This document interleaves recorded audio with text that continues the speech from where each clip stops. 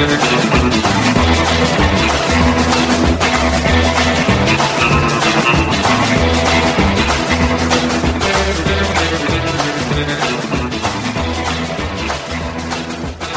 right, hey, hello again, everyone, and welcome to it. It is the Derek Hunter Podcast for, what the hell is it? It's Leap Day.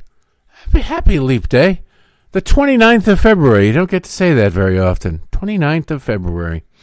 Kind of want to write a check today, just so I did, but I won't. Anyway, welcome to it. Don't forget about patreon.com/Derek Hunter Podcast or DerekHunter.locals.com. Support the program. Enter to win Kurt Schlichter's autographed book and all sorts of great stuff there. Check it out. S'il vous plaît. Now, yesterday I drove the wife and kids to the airport. It's the Reagan Airport. It's about an hour and a half. It'd be about 50 minutes if people knew how to drive in Washington, D.C. They don't know how to drive in Washington, D.C., so it took about an hour and 20 minutes. My wife could be late to tomorrow. She just could. If she's listening, I'm going to get in trouble. But, you know, she knows that I just tell it how it is. My wife could be late to tomorrow.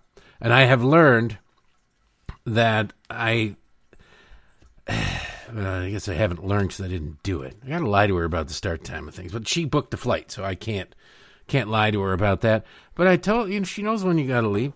We get there on time in the olden days, but it was too late to check bags. So she and the girls had to sit around and wait. So I had to sit around and wait at the airport. I'm not late. I'm early. My wife is always late. When we were dating, she started making me late because I'd stop by to pick her up. And I hate being late. If I'm not 15 minutes early, I'm late. I get mad. So I said, I'm not going to meet you anymore. I'll meet you down where we're going to meet people. You're making me late, which bothers me. And then suddenly, once I showed her that I was serious, she started being on time. But she just gets so busy and is so focused and forgets and lose track of time and everything. And so I'm like, we're going to cut it pretty close. I didn't think that they'd cut off. We were there for 45 minutes before the flight. I didn't think they'd cut off loading bags to the thing. I thought maybe they'd go, well, you're going to have to check these bags. I mean, I didn't think about it. I thought we were there in time. But I thought they'd say you got to check your bags at the gate, right? Sometimes they do that. Like you can't check, although I wouldn't recommend checking bags, but she's traveling with 2 young kids, so you got to do what you got to do. But it was not even that, wasn't even an option. They just said somehow and for some weird reason that the flight was restricted at this point, which probably means they overbooked it. A whole bunch of people brought a bunch of bags. They charged the hell out of them. And they were full. Whatever the case was. Or they just didn't want to add more bags because they didn't want to burn more gas. So I had to sit around Reagan. They had to, instead of a direct flight, go through one of the Carolinas, like Charlotte. So they made it there. And now I am on my own, and it's weird. It's weird being around the house by myself. All the cats are very attentive to me anyway because I'm the giver of food and treats. But now they're like, there's no alternative. There's no 5 and 6-year-old tackling me in the hallway to pet me against my will. You have to do that. And I'm like, what is going on? I'm sitting there, and they've been fed. I'm doing some writing last night, and they're staring at me like, all right, entertain us, old man. You better do something. Dance, monkey, dance. I'm like, okay. I don't know what to tell you. I'm not going to do that. I'll pet you. And they were all on the bed this morning because they don't know what to do otherwise. Anyway, let us get to the news of the day because the news of the day, it's lonely around here. I'm not going to invite people. I might invite a couple friends over to maybe go golfing this weekend. 1 or 2. If one says no, then I'll go with another one. Two people over at once is too much of a crowd. So Todd and Brian and maybe Gary go through and see who's available. Or we might go golfing, depending on the weather. But, it's not going to be... I had friends who are like, hall pass. It's not a hall pass. Your family's visiting family, for God's sakes. And happy birthday to my father-in-law, by the way, today. 70 years old. And, yeah. I wish I could have made it, but I got a bunch of meetings tomorrow, and I can't miss. And then I've got a doctor's appointment on Tuesday that I can't miss. So, like, I'd be there for like a day on Saturday, and it'd be already past the birthday. So I just sent the family. They want to see the kids anyway. I'm unpleasant to be around. I know that. Anyway, let us get started. There's a lot going on again. Yesterday, I guess, was the primary in Michigan. Now, there's also a caucus this weekend. The Michigan system is all screwed up. It's way different from when I was a kid. And the Republicans allocate some of their delegates through the primary and some of their delegates through the caucus, whatever. It's not really in doubt as to who's going to win both and get the delegates. That's just going to be Donald Trump. Nikki Haley isn't even really trying in Michigan because she recognizes this, so there's no reason for you not to. And on the Democratic side, it doesn't matter either because the whole system has been rigged to favor Joe Biden. And Joe Biden won. Donald Trump won. And you go, ooh, what were the results? Well, on the Democratic side, Donald Trump won in a blowout, right? 68.2% of the vote to Nikki Haley's 26.6% of the vote. Nikki Haley isn't going to let that impact her. It's amazing how the Haley campaign is conducting themselves. If whatever respect you had for Nikki Haley has to be waning at this point, because she sets the bar so low that she can't help but clear it in the races she participates in. New Hampshire. Oh, we're going to go out there. We're going to do, all we got to do is beat expectations. There's no expectations. So you get one vote. Congratulations. Somebody writes my name in. I beat expectations in New Hampshire. But she's out there. Oh, we got 40% of the vote. Yeah, mostly Democrats. Congratulations. It's not nothing, but it's mostly Democrats in a Republican primary. Let's not lose sight of that. And then she says, we need to not win. She doesn't need to win her home state of South Carolina. All she needs to do is build on what she did in New Hampshire. Now, what the hell does build on what she did in New Hampshire mean? It doesn't mean anything. It means whatever she wants it to be.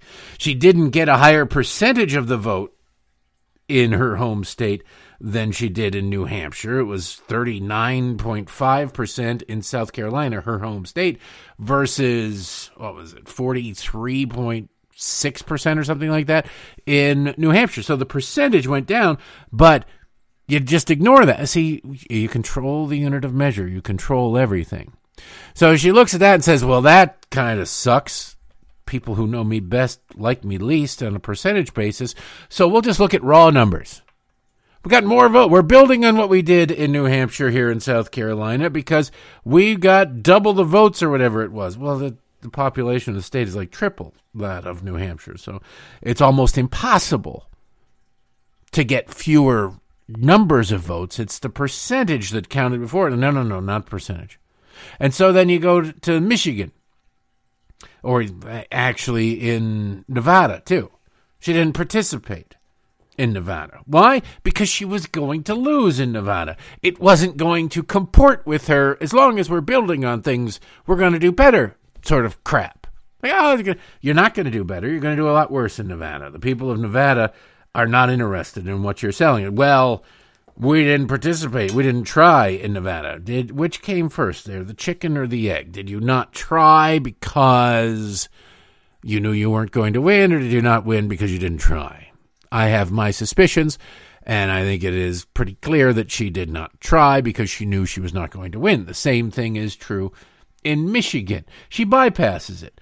It's like going through a baseball season or a football season. You go, all right, well, we should be able to beat the Carolina Panthers, so we're going to go to that game. But then we're going to have to play the San Francisco 49ers. We're not going to show up to the 49ers game. We're not going to do it. We'll sell tickets. We'll go through all the motions, and if we're going to skip that one. But we're really looking forward to playing the Bears the week after that. Well, that's not how the season works. That's not how the game works. Well, it is in politics. Because you control the unit of measure, you control everything. So she didn't participate in Michigan. She will not participate in races where she will lose. It's a hell of a way to go. She's not participating in the caucus on Saturday. Didn't participate in the primary on Tuesday. She's just not going to do it. She's waiting around until Super Tuesday, she says. She's really looking forward to Super Tuesday. But probably not all the races in Super Tuesday. I mean, let's not kid ourselves. There are going to be states in the Super Tuesday primary where she's going to say, this one doesn't count. We didn't really try there. We didn't really go there. We didn't do this, that, and the other thing there. Because, again, it's all she has. I don't know. This is a good lesson in not letting your ego control your destiny. At a certain point, you're going to have to choke down some pride. You're just going to have to. That's the way the world works. Reality is not dependent upon your belief in it or your acceptance of it or your like of it. There are a lot of states voting on March 5th. Alabama, Alaska, Arkansas, California, Colorado, Iowa, Maine, Massachusetts, Minnesota, North Carolina, Oklahoma, Tennessee, Texas, Utah, Vermont, and Virginia. I wonder which one she's going to say she's not participating in. I wonder which ones are going to be her benchmark. I wonder if it doesn't matter. What she's really looking at is her bank account. And as long as there's money in the bank account that she can't put in her pocket, I think she's going to stick around. It's a vanity project at this point. Most times a candidate who doesn't accept reality, they have like one or two issues where they really want to draw attention to it. They're kind of a one-trick pony where I really care about this, and I want to get the lead candidate who's going to be the eventual nominee. I want them to at least move toward me, pay lip service to me and this issue. But she doesn't have that. There's not really on a policy basis, there's not a dime's worth of difference between her and Donald Trump. There are around the edges, and yes, spare me the emails and whatnot, but there isn't really that big of a difference. It's not like one is open borders and the other is closed borders. Nikki Haley's, ajar. She's more interested in being nice to the people who are here already, which I'm not, and Donald Trump claims not to be. But that's it. None of them are Joe Biden. Nobody's saying we need to raise taxes. We need to increase spending, although they both will. They just will. That's how politics works.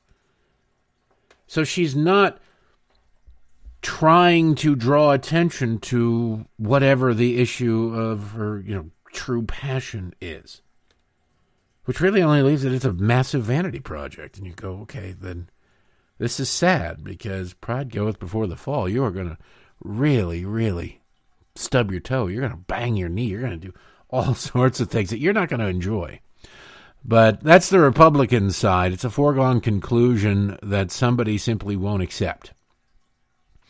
And it's sad and pathetic to watch somebody flail like this. But that brings us to the other side, ladies and gentlemen, the Michigan primary for Democrats. It was, of course, it was Joe Biden. But it was not the way that the Democrats would have preferred. Joe Biden did get 81% of the vote.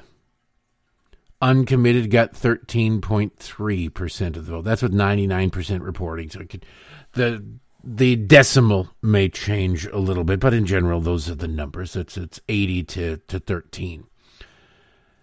Dean Phillips got 2.7%. Marianne Williamson, who dropped out, got 3%, which for Dean Phillips at this point, I don't know. I mean, he's got nothing better to do, and it's the only time anybody's ever going to mention the name Dean Phillips, although it sounds like an actor from the 80s. The star of The Guy Driving Around in a Pickup Truck with a Monkey, Dean Phillips. It's more of a 70s show, but whatever. You get it. But But what's really telling is the 13.3% non-committed. 101,054 Michiganders went to the polls and voted not Joe Biden. Now, this isn't because Joe Biden is old. This isn't because they're looking at inflation and they're going, my God, what hath Joe wrought? It is not because of, well, it's not because of any of his god-awful, terrible policies. It's not because of his god-awful, terrible rhetoric. It is expressly and exclusively for his not condemning Israel. At least not yet. That 101,000 votes, that might get him to condemn Israel. You see, Dearborn, Michigan is the highest concentration of Lebanese people outside of Lebanon. It truly is. I lived there for, I don't even know, 5-6 years maybe, a little before college, and well, a little before college and then in college. And lots of great food, lots of weird families marching down the sidewalk with the women 10 paces behind them. Is a bit of a culture shock to it. The food and the produce markets were great. Language barriers. And I remember when Israel pulled out of southern Lebanon in 1999 or 2000, I thought that the Red Wings had won the Stanley Cup again. I'm at home and I hear hooting and hollering, and I was 1-2 blocks off of Warren and Schaefer. Big intersection there. And so I go out and I'm like, all right, I'm going to go, I'll just drive around for a little bit. I saw the news, but I'm like, why are people celebrating? I had no idea the depths of the anti-Semitism that I was in the midst of, because it does, I mean, in classes in college, downtown Detroit, in discussions in political science class, you'd get into the Middle East discussion, and you would see, I was always pro-Israel. I was always pro-Israel. Just, not a big fan of terrorists. And I could maybe go, oh, it'd be good if you guys had your own country, but you kind of got to stop blowing people up first, right? That would be the precursor to it. If you want your own country, we can probably work that out if you just stop killing people. Like, no, I can't. We're going to kill our way to a country. Like, that's not going to work.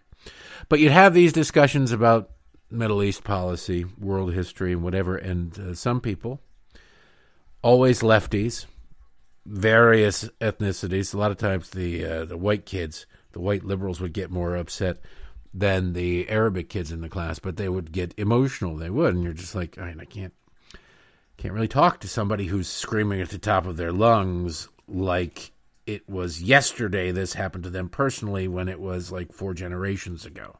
Okay? You didn't experience it at all. This is just hate seems to grow exponentially over time when it's passed down. More so than when it's done to the people. I don't know that the people who felt wronged themselves directly carry the kind of passion and fervor in their hatred that they passed out of their children, grandchildren, and great-grandchildren. Because stories always expand. There's nobody who tells a fish story where the fish gets smaller over time. I caught a giant 4-foot pike. It was the most, I caught a minnow. It doesn't happen that way. It's always in the other direction. And so the more grandiose the story becomes, the more the outrage grows. And that's common. And it was evidenced in my classes where people were like, this was not you, or that did not happen, or what. You couldn't talk sense to them. They knew because they felt it. And so that is what Joe Biden was dealing with. And since he has yet to condemn Israel, it might be the closest thing to a principle that Joe Biden has. His, as of yet, and I say as of yet because I think he will, because of these results, he'll find a way to try and thread that needle. But it might be the closest thing to a principle. His only accomplishment in the United States Senate after 36 years or whatever the hell it was passing the crime bill. And the second that became wildly unpopular amongst Democrats because they decided to embrace criminals, he said, yeah, no, I'm sorry I passed the crime bill. You're sorry you passed the crime bill? Your last Senate re-election campaign, you touted how many lives you saved with a crime bill. And now you're going, sorry about that, because it put too many people in prison. Not a bunch of innocent people. They weren't arresting people randomly off the street. It was a whole bunch of criminals that were put into prison. And Joe had to apologize for it. So Israel might be the only thing left. On abortion, he was a devout Catholic and a Democrat. So he had to kind of go, I don't think the government should be involved in that, but personally I think that abortion is wrong and blah, blah, blah. And now that's a hate crime in the Democratic Party. So I believe on the weekends he operates an abortion clinic in Rehoboth Beach out of his garage where he used to store classified documents. I could be wrong about that, but only in the reality, not in the mentality. So that 101,067 people who voted uncommitted scare the hell out of the Democratic Party. Scare the hell. I don't know if you can scare the hell out of Joe Biden, per se. You'd have to be cognizant of it. But in his lucid moments, it's at least worrisome. So while all the media is paying attention to Dearborn, and they all have dispatched, I'm sure they're gone home by now, but they all dispatch their reporters to go and shove microphones in the faces of Arabic-looking people outside of the Kroger's there. It always seems to be outside a grocery store. They got Kroger's all over the place. They go, what do you think about this? What do you think about Joe Biden? What do you think? And they all go the same thing. I'm not really sure. And then it's they either talk to Arabic-looking people in Dearborn or white kids with far too many piercings in Ann Arbor. That's it. They're missing Hamtramck. Dearborn, of course, is problematic for Joe Biden. CNN reported the election results just from Dearborn there, and they were a bit disturbing for the Democrats, especially the Democrats who work for CNN. Listen to is John King reporting. This is what Joe Biden received. Again, forgive me, 1,141 votes. Dean Phillips, 54 votes. And uncommitted, make sure I get this right, 3,703 votes. So that's a wow. If you look at it this way, this is 23%. And this is 75%. And so this is just the city of Dearborn, but that is where the biggest pocket of the Muslim American, the Arab American population. This is a place President Biden carried big time in 2020. This is key to his chances of defeating Donald Trump in Michigan again. 3-1, the people of Dearborn saying, I'm not sure. Now, they're not going to go for, if they're not going for Joe Biden because he refuses to condemn Israel and authorize the bombing of Israel into oblivion, they're not going to go for Donald Trump.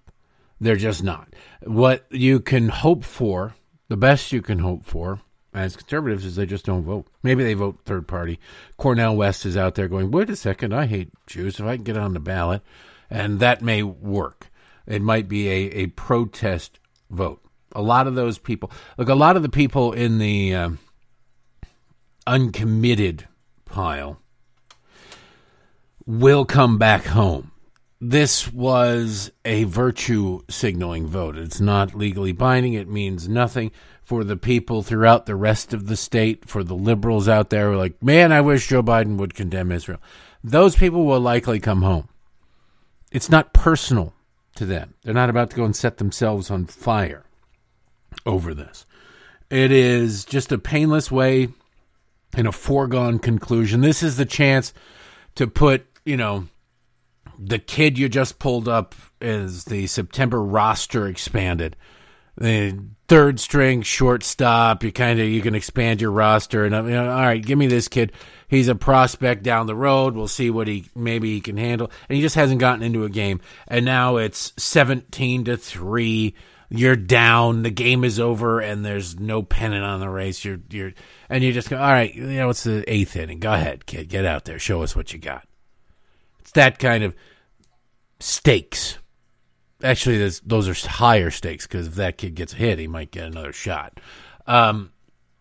Most of these people will go home, will return home to Joe Biden because the alternative they're scared to death of.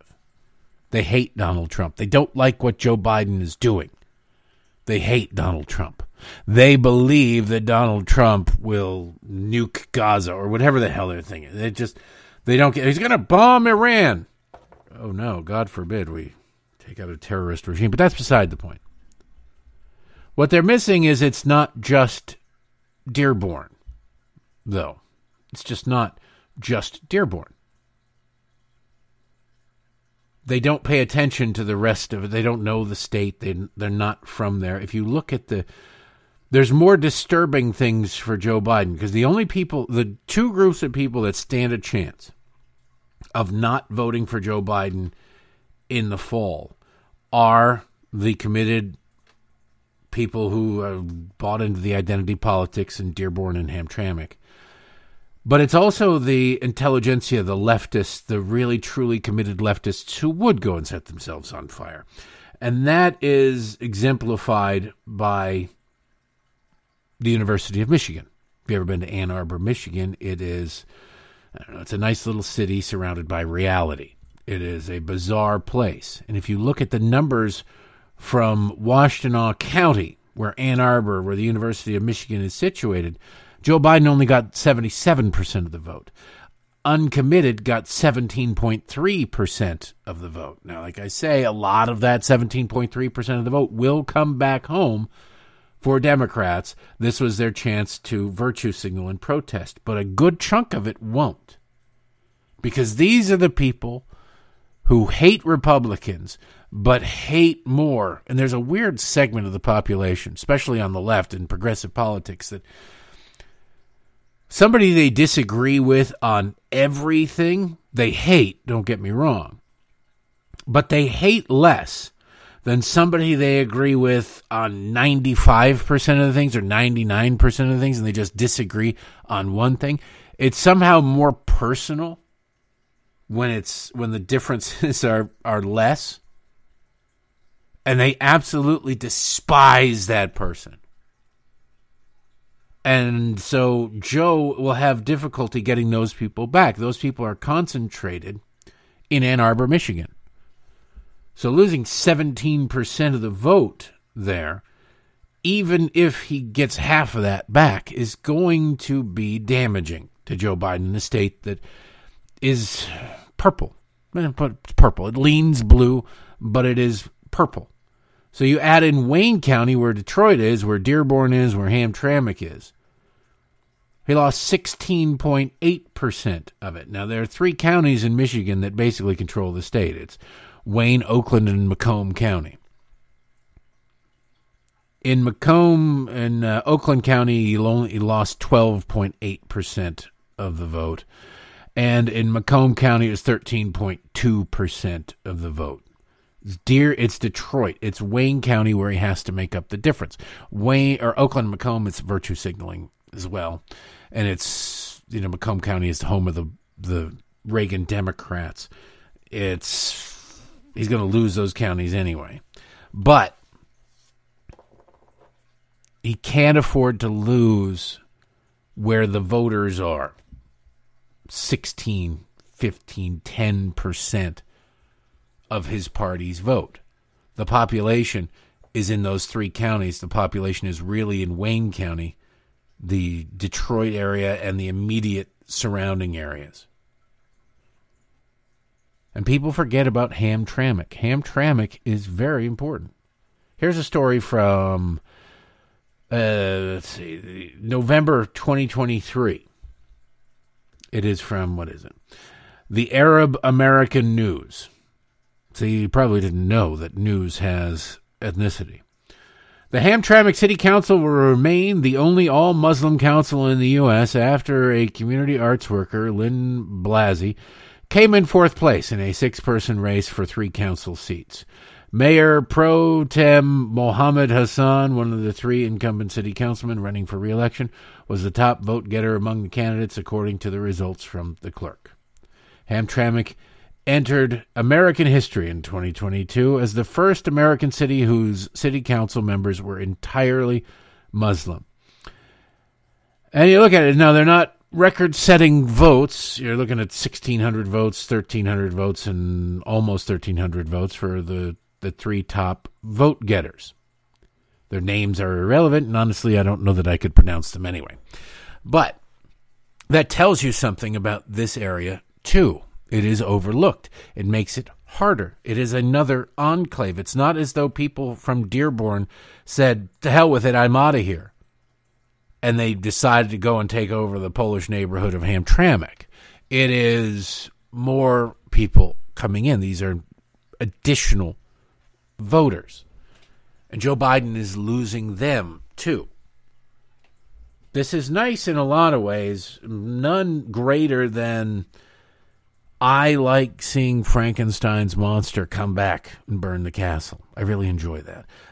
I love it when like if Joe Biden's dog, who's bitten like 25 Secret Service agents, if Joe Biden's dog took off one of his fingers, maybe that's a little bit harsh, but bit him, nipped him the way that he's been nipping, it's a sign of a bad dog owner. I think if you get that many people bitten by it, you're not really, there's something wrong with you. You're not training your dog, you're not teaching your dog, you're not spending enough time with your dog, whatever. Beside the point. He doesn't seem to care. The dog's still around biting the hell out of everybody. But I bet he'd care if it bit him. I'd bet he'd care if it bit him. So I wouldn't mind seeing that.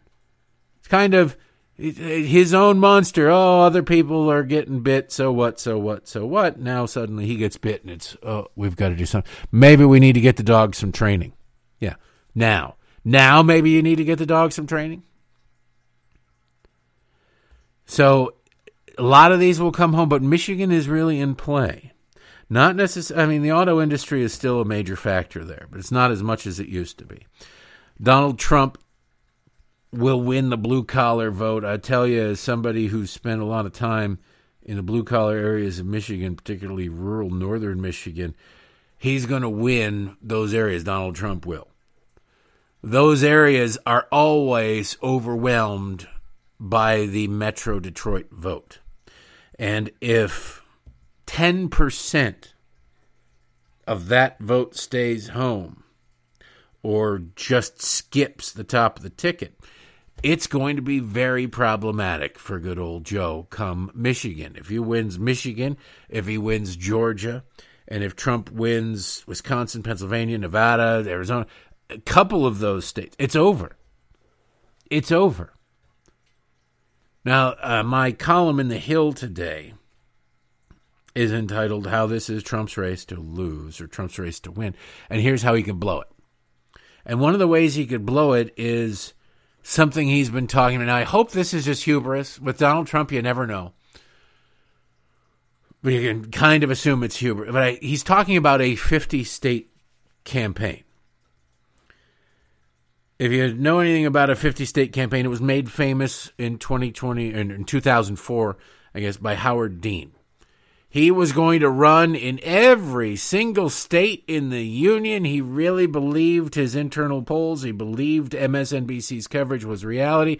He knew that George W. Bush was wildly unpopular, and therefore he wanted a blowout, a mandate. The problem was he didn't win a single state, I don't think, when it came to the Democratic primary. By then, the wheels had come off, the scream had happened, and it was all over. But that's beside the point.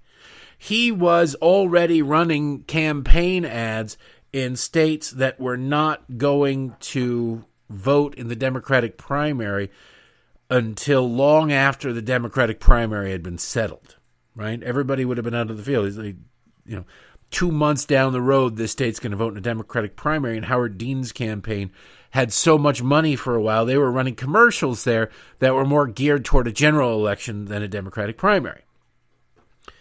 The old joke, you want to make God laugh, make a plan.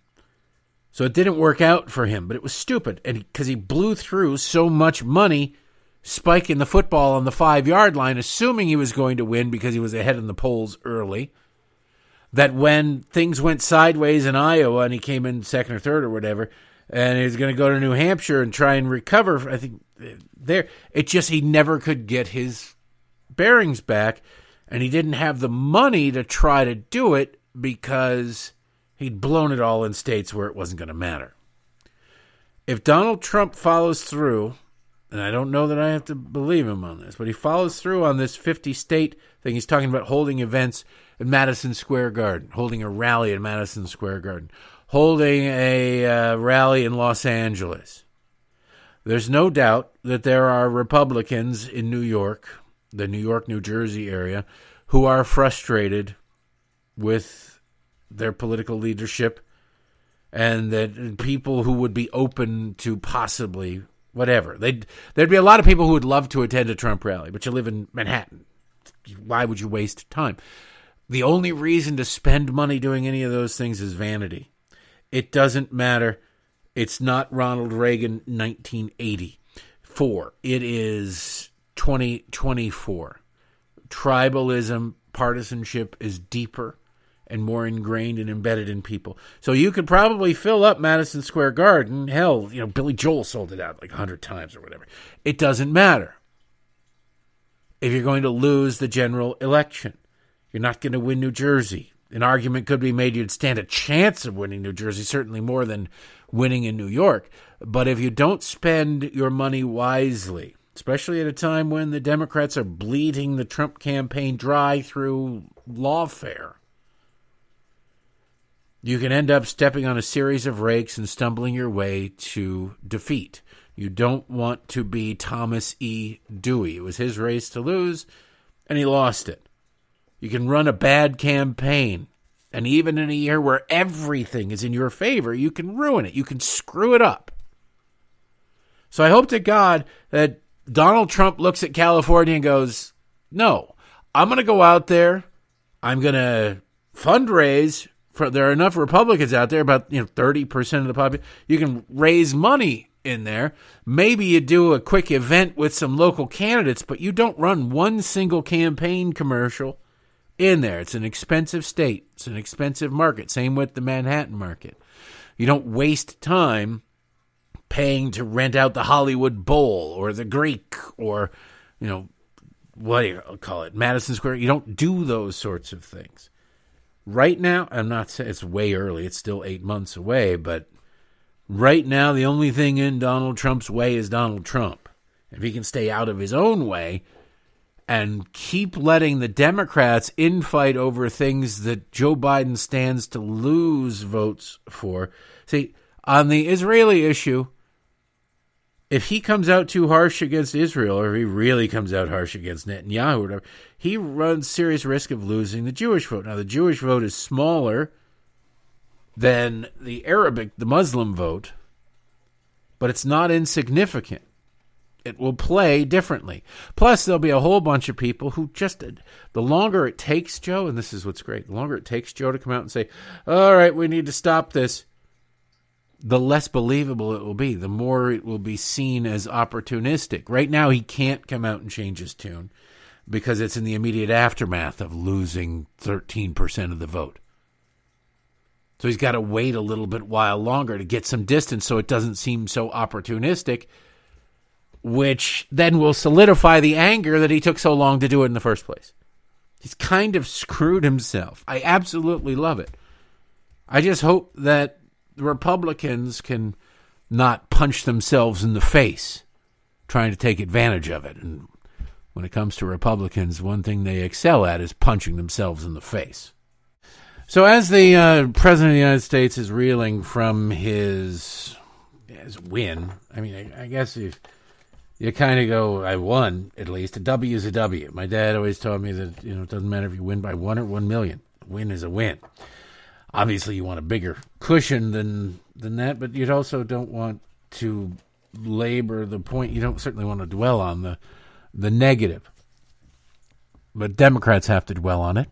And I enjoy Schadenfreude when it comes to Democratic misery, so I enjoyed talking about it. But there are other things going on. For example, Thursday, Joe Biden will make his way down to the southern border for the second time in his 50-year political career. It's amazing. Now, this guy is such a BSer that when he first inspired the border crisis and everybody was noticing it and the reporters were reporting on it for a while, it comes and goes. It never stops. The border has never stopped being an issue. The flood has never really stopped. It has ebbed and flowed. It is, sometimes it's 100,000 in a month. Sometimes it's 300,000 in a month. But it's never none. It's never none. So the media has done their best to ignore it, but now with the wave of illegal alien crime, they can't completely ignore it, so they're reluctantly reporting on it. And Joe said before, he's like, are you going to go to the border? Well, I've been there before many times, and blah, blah, blah. And so people, actual reporters, nobody from CNN, MSNBC, ABC, NBC, or CBS bothered to look into it, but actual reporters looked into when Joe Biden was in there. They did crazy things like asking the staff for the president of the United States, when was it that the president of the United States was down at the southern border? And they said, well, we're going to have to get back to you on there. And they said, well, he once spent some time in Nevada. Yeah, in Vegas. No, but I mean, he looked at the approach of his flight. If he looked out the left-hand side of the plane, he could have seen parts of Mexico off in the distance. So that's the same thing as a border visit. They turned out that he'd never been to the southern border. He still lies about having gone to the southern border, and no reporter is going and asking, why are you lying? Why did you lie about it? But whatever. That's to be expected. It's just worth pointing out. Because these people are, have I mentioned lately? I'm not sure I've mentioned it lately. They're horrible people, And I mean that sincerely, But he's going down there because Donald Trump is going down there as well on Thursday. And Republicans are winning on this issue. Oh, the White House thought they had a winner. They've got a deal. We've got a deal on the southern border. It'll bring about border security and billions for Ukraine. And somebody did that evil thing that they just despise in Washington, D.C. They actually looked at the bill. They looked at the legislation. And they discovered that it didn't actually have anything to do with anything. Didn't really secure the southern border at all. It allowed 5,000 illegals or 4,999 illegal aliens to cross the border every single day and be released into the country before the president was able or required being in quotes, to do anything about like shutting down the border. And oh, by the way, it didn't count people from certain countries. It only really counted people from Mexico. So it didn't count anything from non-contiguous countries. You go, wait, we're getting a flood of, 30,000 illegal Chinese aliens a day coming across the southern border in California, and those wouldn't count? Yeah, no, they wouldn't. What is it I always say? I said earlier, oh yeah, you control the unit of measure, you control everything. See, a normal human being would see 5,000 and think, well, that means 5,000. It doesn't mean 5,000. It doesn't count children. Why? Because why not? Because Democrats' priority is to make sure as many people as possible get in. So they say 5,000, but it's a very specific 5,000. They control the unit of measure in this bill. Senator James Lankford is a moron for having agreed to this. Maybe he trusted staff. Maybe he's stupid on his own. It's not to say he's a bad man, but when you have these sorts of things come out and you cannot articulate a reason as to why or how this happened, and you're still defending it. I mean, I guess you kind of have to defend it, because otherwise the alternative is to go, wow, I'm stupid. I really didn't pay attention to this thing that I said was wildly important. I had staff do it, and they got rolled by Democrats. Or I employ a bunch of morons who are not principled conservatives anymore. Whatever the case is. The American public had enough. If you notice, Republicans did not suffer from the failure, as the Democrats put it, to pass that bill, right? It's DOA in the House, as they say, and there's really no pressure. Joe's trying to put pressure on the House to pass it, but there's no pressure there because the American public got the message. Democrats call it misinformation. It's misinformation. That show me on the bill where it is that I'm wrong. And they can't, they won't. They just declare it to be misinformation. Then when you question them on it, they say, you're giving Vladimir Putin a victory. Why? Because I'm not giving Volodymyr Zelensky $60 billion? Honestly, given the choice between securing our southern border and getting rid of the 10 to 12 million illegal aliens in this country, many of whom are wreaking havoc and crime sprees across this country, and I don't really care. The majority of, what? So 10 million people here. If 6 million of them aren't committing felonies on a regular basis, you're cool with 4 million of them doing it? I'm not cool with any of them doing it. What is it we hear with guns? If it saves one life, we must restrict everybody else's rights if it can save just one life. Just one. But when it comes to illegal aliens coming across the border and Americans being murdered by them, Americans being shot at by them, Americans being beaten by them, Americans being robbed by them, being scammed by them, whatever, you don't let one or a couple of dozen or a few thousand bad apples spoil the bushel, do you? I mean, come on. Be compassionate. What about the others? Which others? You talking about the 75-year-old lady who's never going to contribute anything to society, who's going to live the rest of her life on the public dole, who will literally contribute nothing? Or are you talking about the 21-year-old with the gang tattoos all over his neck, who's also probably not... I'm not saying that guy won't have money. I'm saying that guy won't have a job where his FICA taxes are withheld, right? He's probably not going to file a 1040 EZ form in his lifetime. His tattoo guy is going to see more of his income than the federal government will. So again, not exactly the biggest contributing factor to society that you could manifest yourself in your head, right? Oh, I know I'm oversimplifying it, but I also don't care, because that it's true at all is the problem. It's not the degree to which it's true. I'm not out here to separate the wheat from the chaff. I'm saying that none of them are here legally. And that's the problem. What they've done, some of them, many of them have done since coming here illegally, is more of an argument to keep people out, to vet them, to make them come through the door with actual documentation so we know who the hell they are than it is anything else. But that is not to say we only deport criminal aliens, because the fact that they're illegal aliens makes them criminal. Right? I'm old school. I'm medieval on this one. Because you watch a situation, it's not just Laken Riley. It is the countless other people who have been victimized by illegal alien crime. It's common. The Democrats refuse to allow the collection of the data, so we don't have full data on it. All we have is anecdotes. And what they will do is say, well, you only have really anecdotal evidence. Okay, get on the phone with Laken Riley's parents and tell them that you're sorry that their daughter was murdered by an illegal alien who butchered her skull to the point that she was disfigured. Go ahead, tell her that don't let that experience ruin your experience or your thoughts or influence your thoughts on illegal aliens entering this country, because not all of them are going to murder someone's daughters, right? It's sick. It's perverse. It's progressive.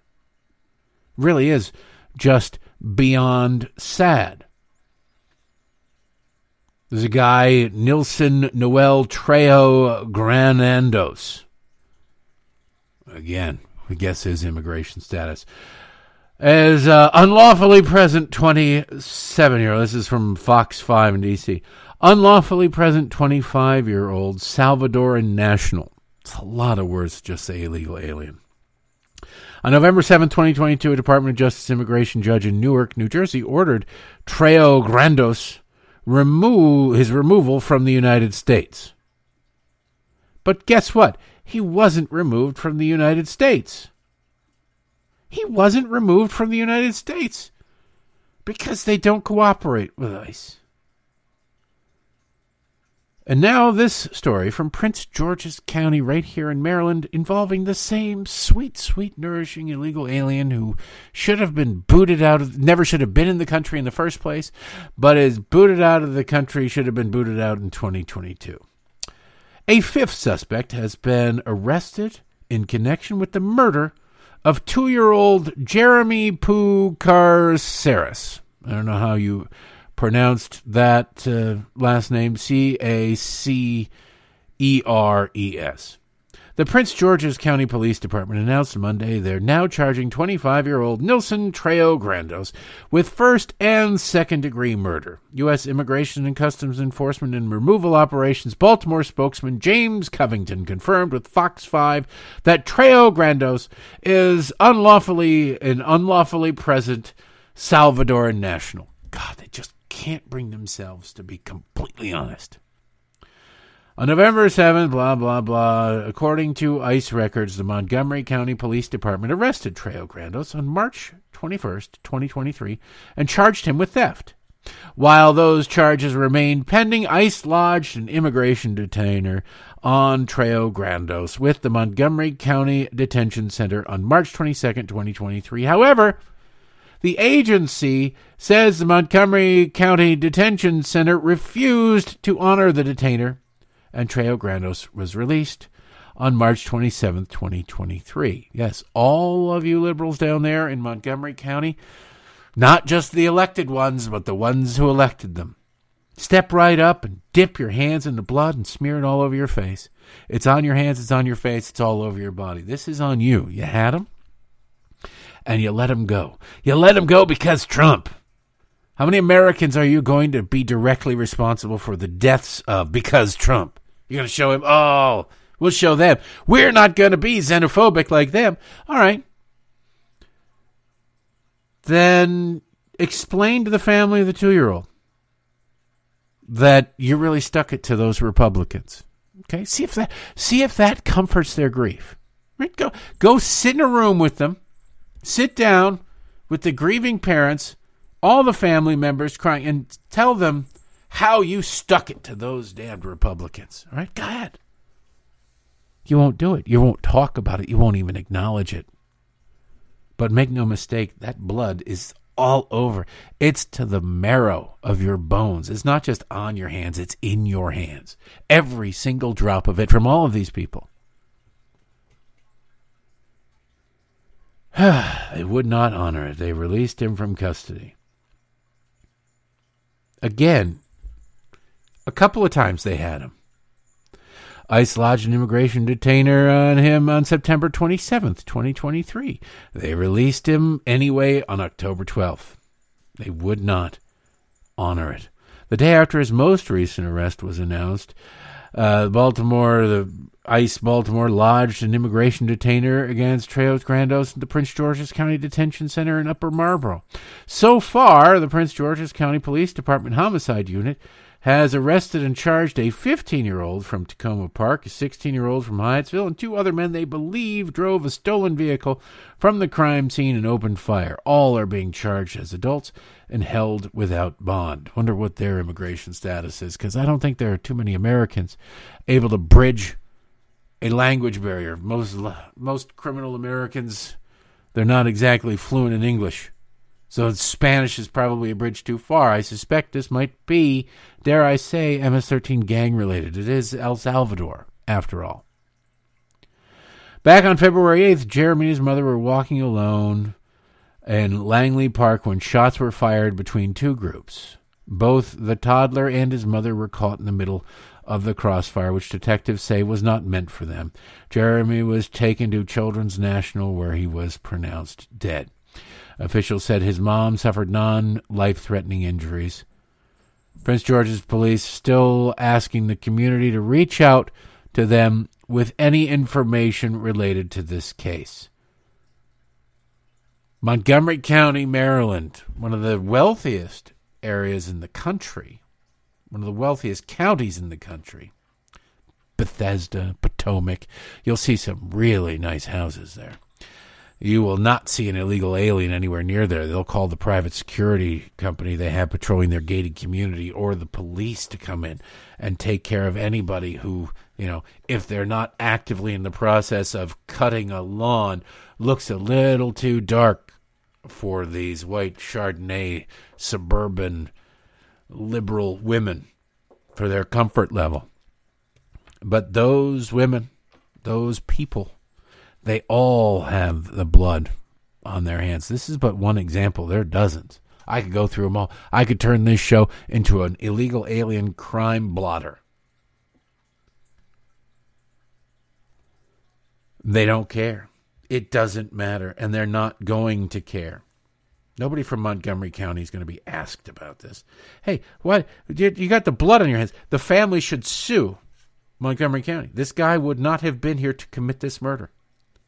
The guy down in Georgia would not have been there to kill Laken Riley had the Biden administration enforced our border laws, had the Biden administration insisted and pressured local leftists to cooperate with ICE. Instead, they celebrate these places. They're wonderful places of diversity. It's disgusting. The blood, like I say, is deeper than their hands. It's on their souls. So since we're talking about the illegal alien crisis, I want to play for you, and Joe going to the border, I want to play for you a clip from January 22nd. January 22nd. Not that long ago, the historic, God, she's so historic, Karine Jean-Pierre was asked what it will take to get Joe Biden to the border. And her answer, you can see why he has to go down to the border, because her answer was terrible. Her answer is, well, there was no plans to go to the border then. See, there was nothing they needed distraction from. The Michigan primary, they didn't realize that Rashida Tlaib at this point was going to make a full push for uncommitted, and that so many other Democrats would go along with that. They didn't know they needed the distraction for it. They didn't know about the murder of Laken Riley.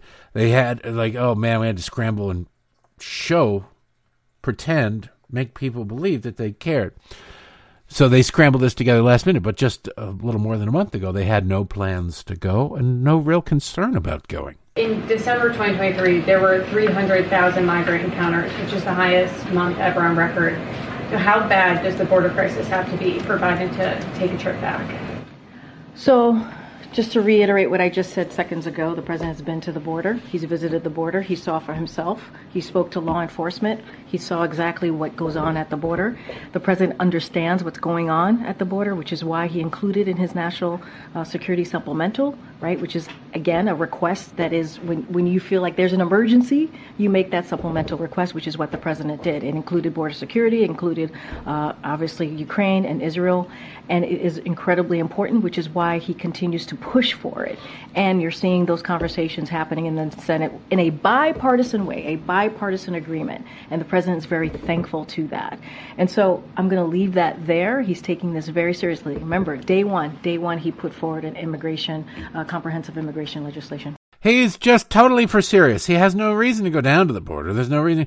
He wants mass amnesty and citizenship. And on day one, he put together a comprehensive immigration reform. Yeah, on day one, he also ended Remain in Mexico. On day 14, by day 14, he had signed 92 to 94, depending on who you hear it from, executive orders weakening the border. Right? Weakening our border. It done that. Undoing what Trump did. What is this undo? I don't care. Who did it? Trump did it? Well, let's undo it. Is it effective or not was never asked. It's like, who did it? Donald Trump did it? We're going to undo it. And then they're going, oh my goodness, look at this mess. Look at this horrible mess. Congress must act. Please pass the Stop Me Before I Kill Again Act. Stop me before I kill again. Well, you're not enforcing the law, Mr. President. I know. I must be stopped. You'd give me laws to enforce, and I'll enforce. You got laws to enforce. You're not enforcing. Yeah, but you give me new laws that I like. I don't like these laws, so I'm not going to be enforcing these laws. Pretty sure that's not how laws work, Mr. President. You just shut up. Racist or whatever it is. You istophobe. You're a total istophobe. Why? Because I believe in protecting our nation's sovereignty? Yes. I mean, Karine Jean-Pierre, there's no reason to go down there. Republicans, this is a bipartisan bill, and that's really Lankford's folly.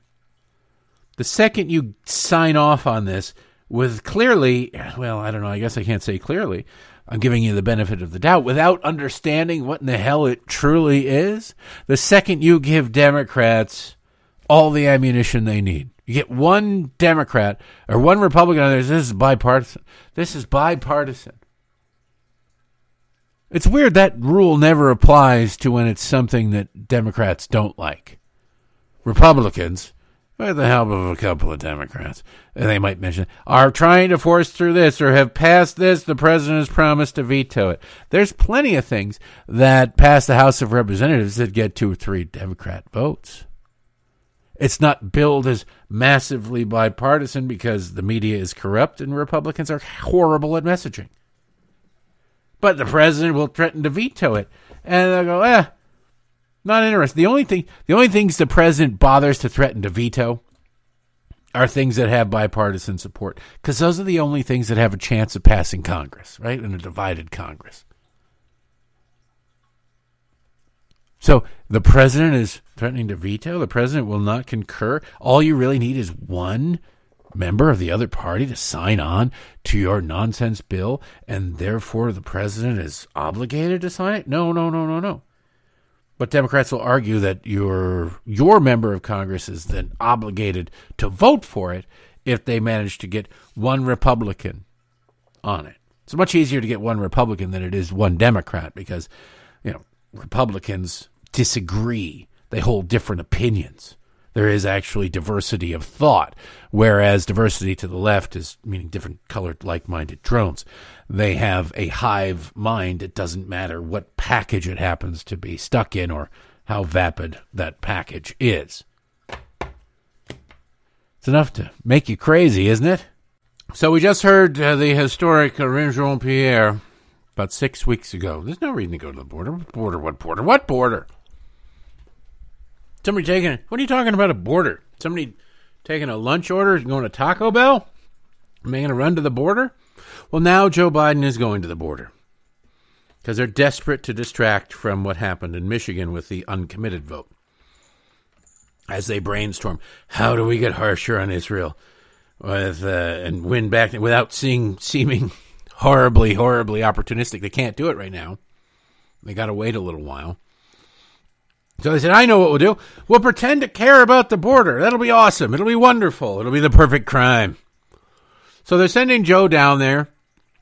It's unclear whether or not he'll get within a country mile of the border, whether or not he'll meet with any illegal aliens, whether or not he'll meet with Border Patrol. Border Patrol has been pretty unambiguous in the Border Patrol union with their disgust with the president, calling him out for his lies. So he's not going to be in a hurry. If he meets with any Border Patrol agent, they will be the most heavily vetted human being on the face of the earth in that day. They will have done everything to make sure that this person is not going to do or say anything to embarrass the president of the United States by doing something evil and underhanded like, tell the truth about the situation down there on the border. Can't do that. But the historic Karine Jean-Pierre was asked yesterday about this trip to the border. And normally, non-photo opt trips like this, they have a purpose, right? They have a purpose. It's to announce a new initiative. It's to sign an executive order. It's to make some sort of declaration or to get behind a new piece of legislation. Whatever it is, I'm down here. I see the problem. I have witnessed it firsthand. And now here's what I'm going to do about it. Karine Jean-Pierre was asked about this. And there is nothing, literally nothing that Grandpa Badfinger is going to do about the border. There's nothing he's going to announce about it. They're just going down there for the visuals. They're just going down there for the visuals. Is there anything new that you could share about the president's visit to the border on Thursday? Does he have any plans to announce any executive actions? So I don't have anything I'm not going to get ahead of the president. Don't have anything to announce at this time. We've spoken to executive actions. I've spoken to that many times. We think the bottom line is the way to have dealt with this border, the challenge that we see at the border, what we see with this immigration, a broken immigration system that has been broken for decades, is if Republicans have moved forward with the bipartisan deal that came out of the Senate. But instead of doing that, Donald Trump, they listened to Donald Trump, the former president, and they made it about politics. They did not make it about an issue that majority of Americans care about. Yeah, don't you love it? They're not going to be doing anything. She is terrible. She's reading this. It's probably in bullet point form, because you think she can't be that damn stupid that, the 5 millionth day in a row where she's going to be asked about this or where it's a possibility. She doesn't need it spelled out for her, but she'd be wrong. And she wears this shiny metallic, depending on the day, sometimes it's gold, sometimes it's silver, eyeshadow, which only highlights the fact that this dumbass is looking down trying to read and go, we've reiterated before. Yeah, you've said it about 3,000 times, and you haven't committed it to memory at all. We've said it before that this, that, and the other thing. It's just like, it's unbelievable. If somebody wrote a character for a piece of fiction that was like Karine Jean-Pierre, and just as historic, but actually, comported herself in a way that she comports herself, they would be run out of Hollywood. It would never be produced, but they would be run out of Hollywood as a horrible racist, unless, of course, they made the character a Republican. Then there would be, like, Oscar nominations coming for it. You just sit there and you listen to these Democrats talk, and you go, how do you... You're going to the border for nothing. You're going to the border for no reason other than you need to be seen as going to the border. You couldn't come up with we're going to name this part of the border or this border after somebody, some civil rights. That's what they normally do. Maybe they're so bad on the border for so long that they have named every legal port of entry after some leftist, or maybe there are leftist families who are like, we want to announce the naming of this migrant check-in center in honor of your grandfather and all his work. No, like, nah, we're good. We don't want it. Maybe that's possible. They don't have anything to go down there. It's amazing. He's been to the border. He didn't go near the border, though. Is he going to actually go to the border? Is he going to actually see firsthand with his own squinty little scrunchy eyes what his policies hath wrought? No, couldn't do that. Not going to do that. That's an awful lot like work. That ain't how things flow around here. No. We're going to go down there. We're going to talk to heavily vetted, maybe government workers. We're going to talk to some NGOs that are these non-governmental organizations that get billions of your tax dollars, who then, in secret and outside the reach and scope of government and the oversight of Congress, administer these illegal aliens' paperwork. They help them. They aid them. They're aiding them all the way down, starting in El Salvador, going, hey, here's how you get to the United States. To coach them. Here's what you say. You seek out a Border Patrol agent, and then you tell them these magic words: I fear for my life. I'm seeking asylum. And you will get in. And here's how you get free health care. And here's how you get a debit card with $10,000 on it. And here's how you do this, that, and the other thing. And when's the last time the government sent you a debit card with $10,000 on it? Ever? Never?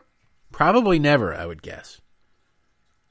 But you watch this crap unfold, and you go, we're funding all of this. We're funding all of this.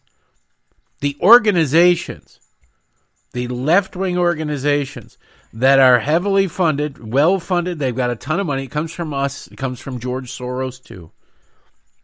and people like him that are providing the legal counsel to these illegal aliens, it's being funded by us. It's not some fresh out of law school kid who really unsure of himself, his first big case. Really. No, these are the good people. These are people making a ton of. These are the people you have to pay. They do like 1 or 2 pro bono cases a year. They never shut up about it, but they live in a mansion and drive like a Maybach and things like that. And you're like, huh? How is it that these illegal aliens can afford people like this? Well, it's because our government gives organizations, much charitable, in quotes, organizations, money that then uses that money against the interests and laws of the United States of America. Not the interests of the Democratic Party, which is why they get the money. And Republicans are so damn stupid. My former boss, Grover Norquist, used to talk all the time about how Republicans actually fund their opposition. They fund their opposition. Hundreds of millions and billions of dollars going to NGOs, going to universities in the forms of grants, research grants. The Republican Party funds this. The climate change industrial complex that exists out there is funded by government largely. Any sort of data that comes back and says, it's not really happening, what you're saying isn't true, is buried. Why? Because people are terrified. They recognize that if they were to publish a paper, peer-reviewed or not, no matter how fact-based it was, no matter how irrefutable the evidence was, if they were to publish a paper pointing out this myth, this lie, the greatest hoax ever perpetrated on humanity, they would be ruined professionally and personally. Their social lives would end. That played it last week, I think it was, that economics professor from Harvard who went looking for racial bias in police-involved shootings. They wanted to find it. They knew it was there. They understood it was there because they exist in the United States of America. They work in academia, and in that world it is, well, it's obvious. It's not a matter for debate. It's a matter of fact. And he looked. And he didn't find it. He found no racial disparities whatsoever. And so what did he do? He didn't publish it. He said, that's a head scratcher. So he got all new research assistants, a whole new staff, and ran the study again. And he got the same results, verifying his findings.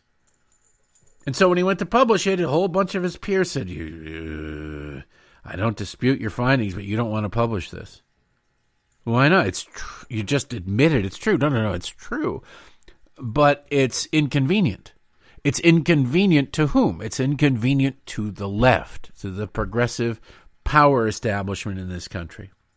And the professor, to his great credit, said that's ridiculous. Well, to his credit, he did it anyway. To his naivete, he said that's ridiculous. The truth will be welcomed. And, you just don't understand the modern progressive movement if you believe for a second that provable truth will be welcomed. They don't operate in that way. And so he was threatened, this professor, when he published it. He was threatened. He was ostracized from his peers at work and had to be under police protection for a month and a half as the death threats rolled in from people who were upset that what he'd found in his data, not a one of them, to this day, a couple years later, but not a one of them refuted the data, disproved the data. They disapproved of the data. They couldn't disprove it. They disapproved of it. They refused it. They couldn't refute it. I sound like Jesse Jackson there for a second, man. It's pretty good off the cuff. But that's what they did. That's who they are. I don't like this fingers in the ears, la, la, la, la, la. I'm not listening to you.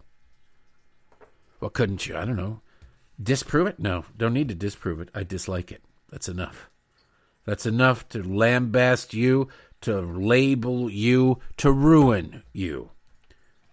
I generally despise the concept of tenure, but every once in a while you see it being used to protect somebody who is sane and rational from the irrational mob. And you go, okay, I guess. But in general, I'm still against it. But you can see the need for it. You wouldn't need to see the need. We wouldn't have a need for it if we didn't have such a corrupt infrastructure in academia in the first place. And as Grover rightly pointed out, we have to stop funding this crap. A really good way and an easy way to do this, by the way, is something I've written about and spoken about before. Not to pat myself on the back, but we spend hundreds of millions of dollars in academia to study climate change. If you want to make sure that that you get a grant, that a grant is granted, approved, throw climate change on there. I want to study the mating habits of moose for whatever reason. You got a sick fetish. I don't care. You're probably, we got that box checked. We know what moose do. We know how it works. We're good. But then you say, I want to study the mating habits of moose and how it's impacted by climate change. Well, then suddenly everybody kind of, excuse me, leans up to the counter. The whole staff is running. Tell me more. Tell me more. And they're leaning in. Please tell me more. Here, how many zeros would you like me to put on this check? It is an industry. Now, what are we saying? And we spend a fortune studying, quote unquote, climate change and its impacts. Since most of the things that tell us climate change it's happening in real, the things that don't stand, well, they can't be scrutinized. They are computer models based on what will happen in the future. It's impossible to predict the future. They recognize it. They can't go back 10 years and tell you what happened and why it didn't warm or whatever. They can't do that. So they predict it in the future through computer models that never pan out. They can't take the computer model back 10 years and have it predict what actually happened, have it show what actually happened. They're way off. But they don't do that because it's about the money. So instead of funding this garbage, you should just say, well, the science is settled, right? You keep lecturing us on how the science is settled. So we accept your declaration. The science is settled, therefore there is zero reason to study it whatsoever. We can take the hundreds of millions of dollars we spend to fund climate change research, and we can zero that out. We can put it toward cancer. We can put it towards whatever, AIDS. We can put it towards something else that the left can't go, well, wait a second, because it's settled science. It's settled science, right? Why are we studying? How many different grants are there from the government? How much money is being spent in academia to study whether or not the sun rises in the east, right? It's settled science. The sun is the center of our solar system, right? We don't need to study that. We know it. It's settled science. So why are we still spending so much money on climate change? Well, because it funds all of academia and it produces, it's really the second largest weapons industry in the country. There's the first, the Pentagon, the weapons industry for real, and then there is the weapons industry for the Democratic Party. And that's what that is. And that's what we fund. Maybe we should stop funding that. Wouldn't that be? That'd be fun.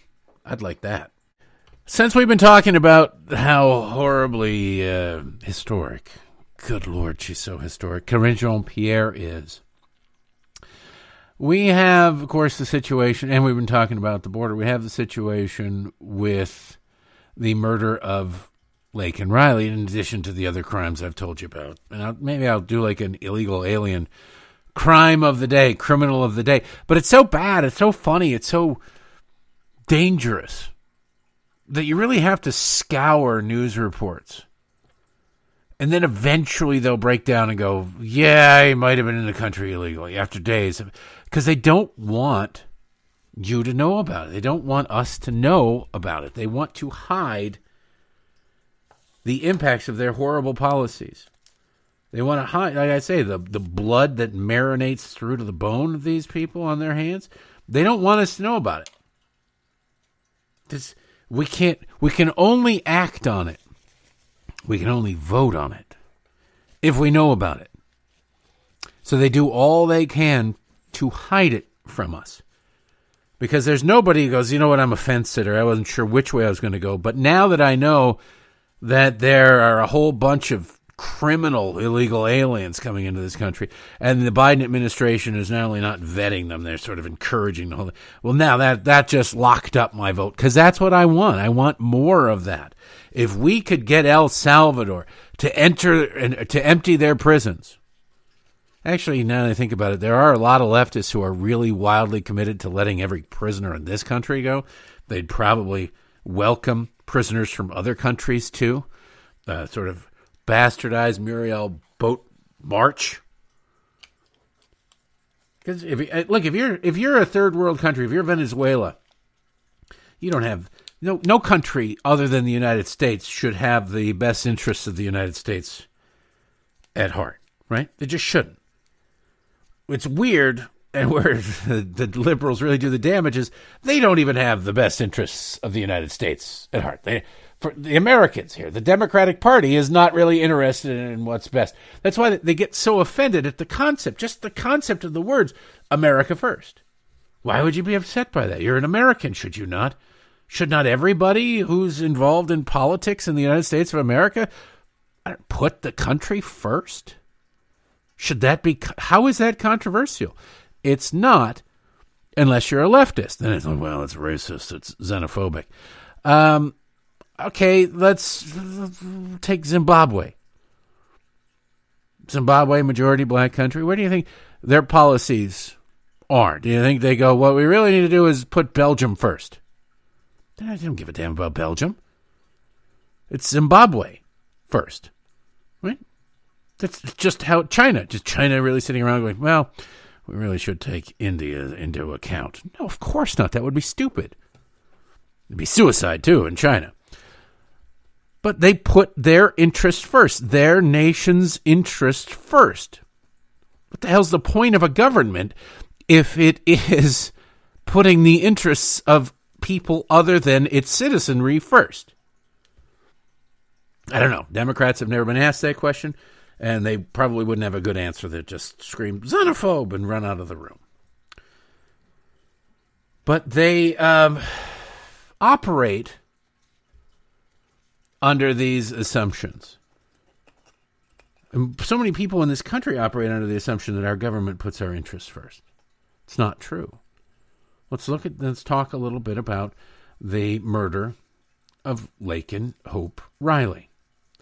The White House has commented on it. They were forced to comment on it. They could no longer ignore it. God, they tried. Boy, howdy, did they try to ignore it as best they could. They released a written statement on it, which is, I'd say it's the least they could do. It's almost less than the least they could do. Because it's not just the physical act of writing the statement.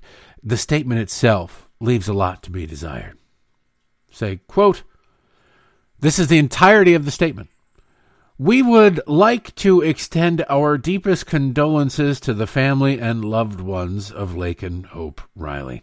People should be held accountable to the fullest extent of the law if they are found to be guilty. Given that this is an active case, we would have to refer you to state law enforcement and ICE. End quote. That's it. That's the entirety of the statement. It could not be called. We'd like to. Sorry about your daughter's murder. Sorry about that. People. No, you couldn't even go those responsible. There's no mention of it. They might as well write for the Atlanta Journal-Constitution. They don't mention the fact that it's an illegal alien, which is a fact you have to hunt for in all of these cases. You have to hunt for it. It takes many, many reports to finally get around to going, yeah, okay, probably. Nothing. It's just people should be held accountable to the fullest extent of the law. It's just, generic. The only thing not generic about this is Laken Hope O'Reilly. Our deepest condolences. They don't even say thoughts and prayers. They don't even bother with that. They just go, sorry about that. Quit whining. We can't talk about it. Ongoing case. Blah, blah, blah. See you around. That's it. It could not be more callous, except if they went and delivered the statement at the funeral. No official statement from Karine Jean-Pierre from the White House podium? I don't even know if she's been asked about it, to be honest with you, but I did a little bit of looking. I couldn't find anything online other than that statement. Even video of her. See, this is probably why the question wasn't asked in the White House press briefing room. Karine Jean-Pierre would defer to that statement. We've issued a statement and we're just going to stand by that. That would look terrible. That would look bad. And so the White House press corps knows not to ask that question, not to ask questions about Laken Riley. The White House has already, they can say, well, the White House has already addressed it. There's no point in us asking these questions. And then you think back to the Trump administration where every single day they asked the same damn questions.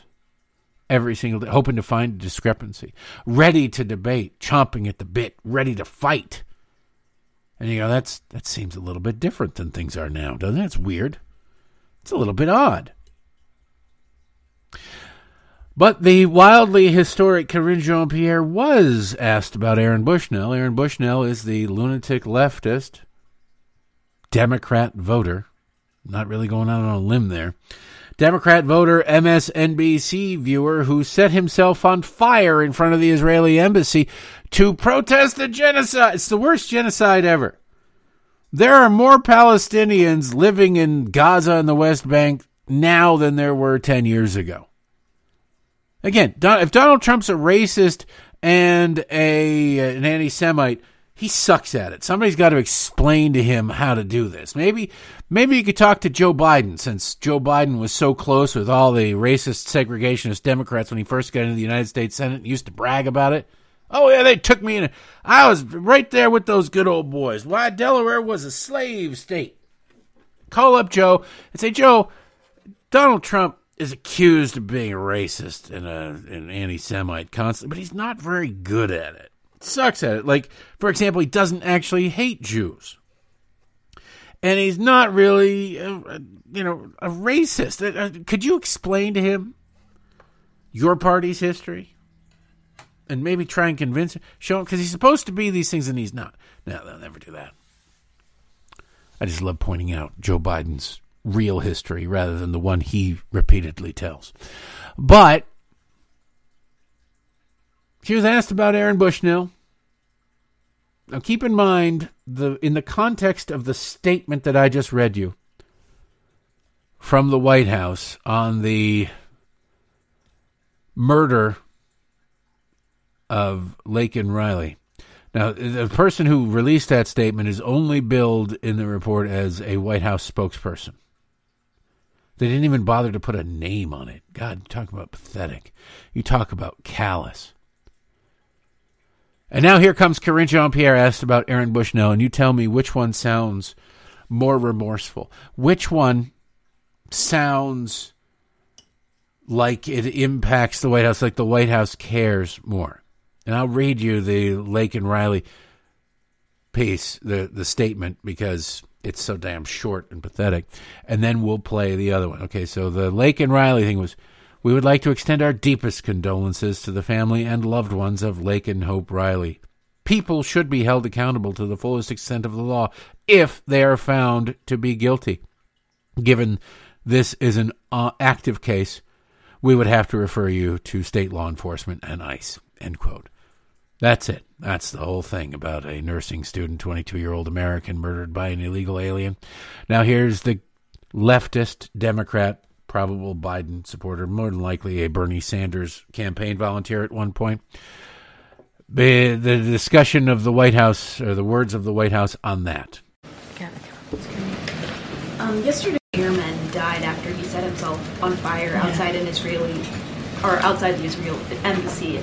Was the president aware of his death? Does he have any sort of response to it? Yes, the president is aware, and I can say that it is obviously it's a horrible tragedy, and our thoughts are with the family of the service member. During this, we can't even imagine this horrible, difficult time. The Department of Defense and the Metropolitan Police are looking into this, so we're not going to get ahead of that. So I'll certainly refer you to them. But it is a horrific tragedy. What occurred the other day. She called it some form of a horrible or horrific tragedy 3 times in that clip. And said that there's an ongoing investigation, Pentagon and police.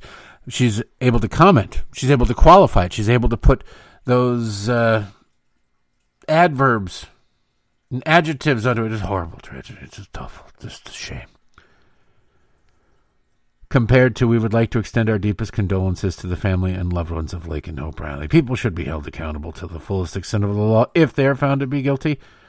That's all we can say. Screw off. A leftist commits suicide. Died after setting himself on fire. He didn't die after setting himself on fire. It's a suicide. Okay? It's a suicide. That was the point of it. Nobody goes, you know what, I'm gonna go and I'm gonna set my shoes on fire. And that's gonna be it. And that will be my protest. No, he killed himself.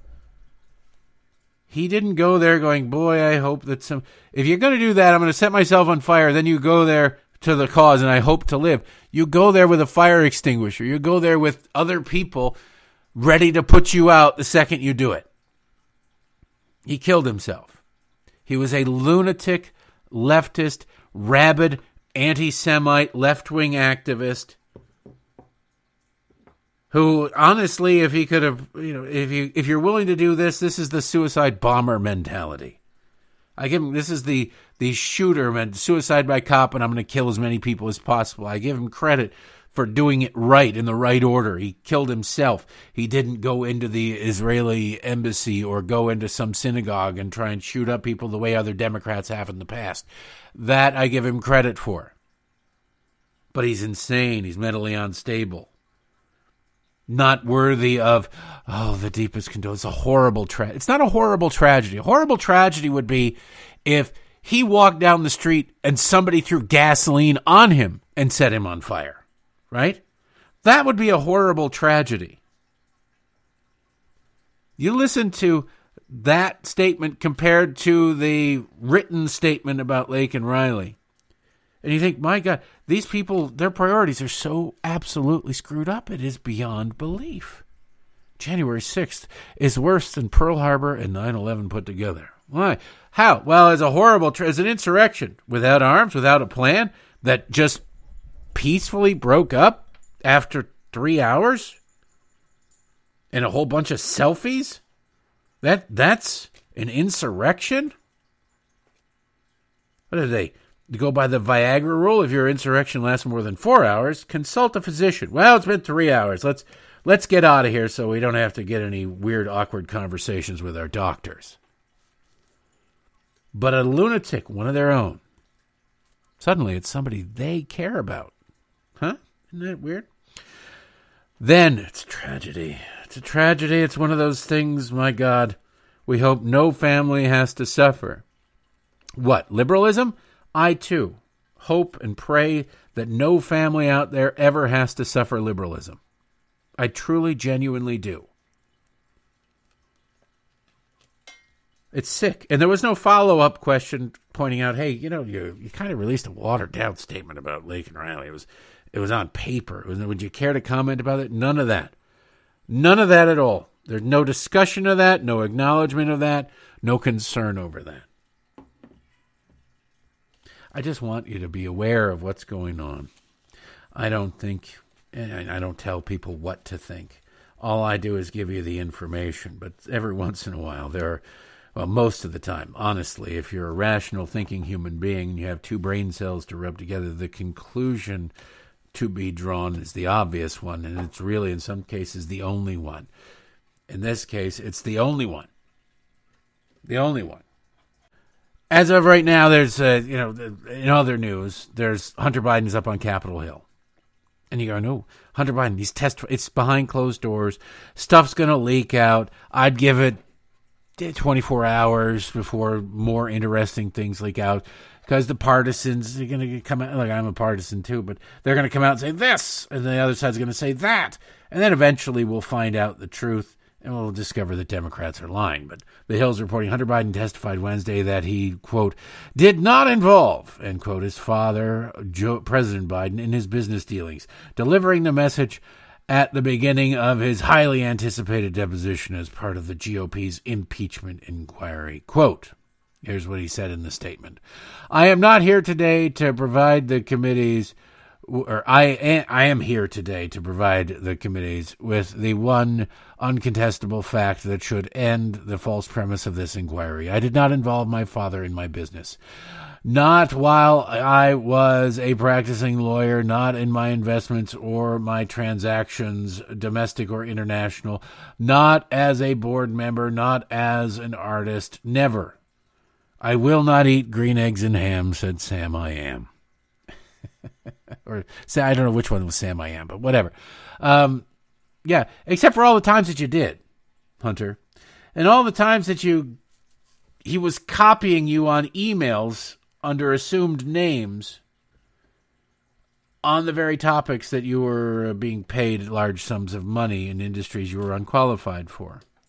Why does your family have so many LLCs if nobody is involved in your business? Why does so many of your family members and your father, both directly and indirectly, receive so much money from the companies and clients you had from around the world if they had nothing to do with their business?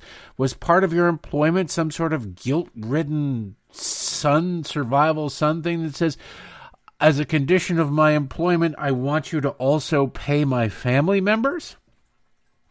Because I don't think that would fly. I think they'd look at you and go, we're giving you $80,000 a month. You do with it what you want. But we're not going to run something through 15 shell corporations to get to your niece's bank account. Your niece. Here, we'll pay your niece when your niece can find Ukraine on a map. All right? Go. Hell, if Hunter were held to that same standard, he would have never been paid. So I expect a whole bunch of stuff to come out about this. Hunter Biden he has every reason to lie, right? Every reason to lie and no reason to fear being caught lying. Why? Oh, he might embarrass his father, but if his father loses re-election, his father can pardon him. Lying before, it's not like lying in state court. This is federal. This is Congress. Well, of course, it would have to be the Biden administration that would prosecute him, although maybe they could fear that the Trump administration would go after him, so Joe Biden would simply pardon him. If he loses on his way out the door, you bet your ass Hunter would get a blanket pardon. If Joe Biden wins, that means he'll never again face voters, which again frees up Joe Biden to offer his son a pardon. So realistically and cynically, but they so often go hand in hand, Hunter Biden is gambling with house money. He doesn't care. It doesn't matter. He's taken care of either way, so there's no reason, honestly, for him not to lie. You can't say, well, he's a moral. You can't say he's a moral. The videos and the pictures of this guy, you can't say he's a moral man. Even if you say, well, that was the drugs. No. The drugs you didn't get so high you decided to document 500 different encounters with prostitutes. No. There's something else going on inside of you that's broken. All right, lastly, I want to let you know what's going on up in Canada. I want to play you a clip from the Minister of Justice and Attorney General, a guy named Arif Varani. Varni, I don't know, Virani. They're introducing the online harms bill up there in Canada. You think, well, they're Canada. They're just like us. They're not anything like us. But progressives are progressives everywhere. We have restrictions on our government, and our Democrats look up to the liberals up in Canada and around the world as they're oppressing their people and going, God, I wish we could do that. How do we? And of course, what they really want to do is pack the Supreme Court, because then you don't have to amend the Constitution. Then you don't have to find out how unpopular your ideas are. You can just impose your will on them. You can get rid of somebody who will not adhere to the restrictions placed on government by the Constitution. You can do whatever the hell you want. Well, they have this piece of legislation that they're introducing. This from the BBC. Canada has introduced a new bill that aims to combat online abuse with steep penalties for hate crimes, including life imprisonment for inciting genocide. The proposed Online Harms Act requires social media platforms to remove posts such as those with sexualized children within 24 hours. See, they wrap it in children. It's weird. You can put this stuff in a school library, but if you post it online, oh no. I think you should have a problem with it in both places. But it could be, if you want to combat the sexualization of children and sexual assault, you could do that separately. But instead, they're using the children as the cudgel, as the peanut butter they put the pill in for the dog, to get the rest of what they really want through. See, the bill lists 7 categories of harmful content that providers would be required to remove from their websites. Banned content includes posts made to bully a child or those encouraging self-harm. The proposed act would create a Digital Safety Commission of Canada to regulate online platforms. Stifling speech. Quote, "We know the harms." I'll let him speak for himself. Here is, in fact, the Attorney General of the country of Canada and the Minister of Justice talking about this bill. This is what the Online Harms Act will do. Under this bill, major online services will have 3 overarching obligations: a duty to protect children, a duty to act responsibly, and the duty to remove the most egregious content. This bill targets the worst of what we see online: content that sexually victimizes children or re-victimizes survivors, intimate content shared without consent, content that incites violence, extremism, or terrorism, content that incites violence or foments hatred, and content that is used to bully a child or induce a child to self-harm. This bill will establish a new Digital Safety Commission to make sure that online services comply with their new obligations, as well as an ombudsperson to advocate for users and victims of online harm. We will not tolerate the bullying of children. Okay? Or anybody that bullies anybody or incites violence or hatred. Incites hatred. How do you incite hatred? Somebody could easily be seen as, quote, or declared to have. You notice how they moved from children to not children, but they didn't draw any differences between it. They're wrapping it in the children. They want to anything that inspires hatred. Well, who cares? I hate that guy. Now I hate that guy because of the things I'm learning about that person. I'm not going to act on it. I'm not going to do anything. It doesn't matter. You've inspired hatred. The person who did it, who inspired that hatred, can then be subject to prosecution for speech, not for actions, not even for actions of others, for the emotional response of others, for the mental, internal response from others. That is what Canada is trying to criminalize. That's what Canada is, in fact, criminalizing. And you're sitting there and you're going, this seems like a dangerous, slippery slope. It's not the right way to look at it. Oftentimes when you're talking about slippery slopes, you're talking about consequences, unintended consequences, of which the people setting things in motion for these unintended consequences for occur are unaware of it. You can start off with the best of intentions, and then the unintended consequences actually make things worse. And you're surprised. Oh my goodness, what happened there? It's an unintended consequence. And most normal, rational people would then stop what they're doing, that is having the negative unintended consequence. In this case, the negative consequence is not intended. It is the intention. It's what they're doing. It's why they're doing it. It's beef. It's what's for dinner. The rest of it, all the rigmarole, all the side dishes, all the wrapping, you can put together a very, very elaborately wrapped box with bows and certain pretty papers and everything to have a turd inside the box. That's what this is. They're giving you everything else that individually would be non-controversial. It wouldn't be controversial at all so they can get through to silence what they know to be their opposition. It's just how it works. They wouldn't ram them all together if they weren't really doing it for what, they couldn't get past otherwise. It's how the left works. It doesn't matter if it's in Canada or here. They're bad. That's enough for today. I say have an awesome, awesome leap day. Enjoy it, man. It's an extra day. It should be a holiday. Every 4 years, have a day off. It should be like everything is shut down. Make it like the purge, even police, no. But, it should be a holiday. Anyway, have a great one. We'll be back to wrap up the week tomorrow. Thank God the weekend. I'll see you then.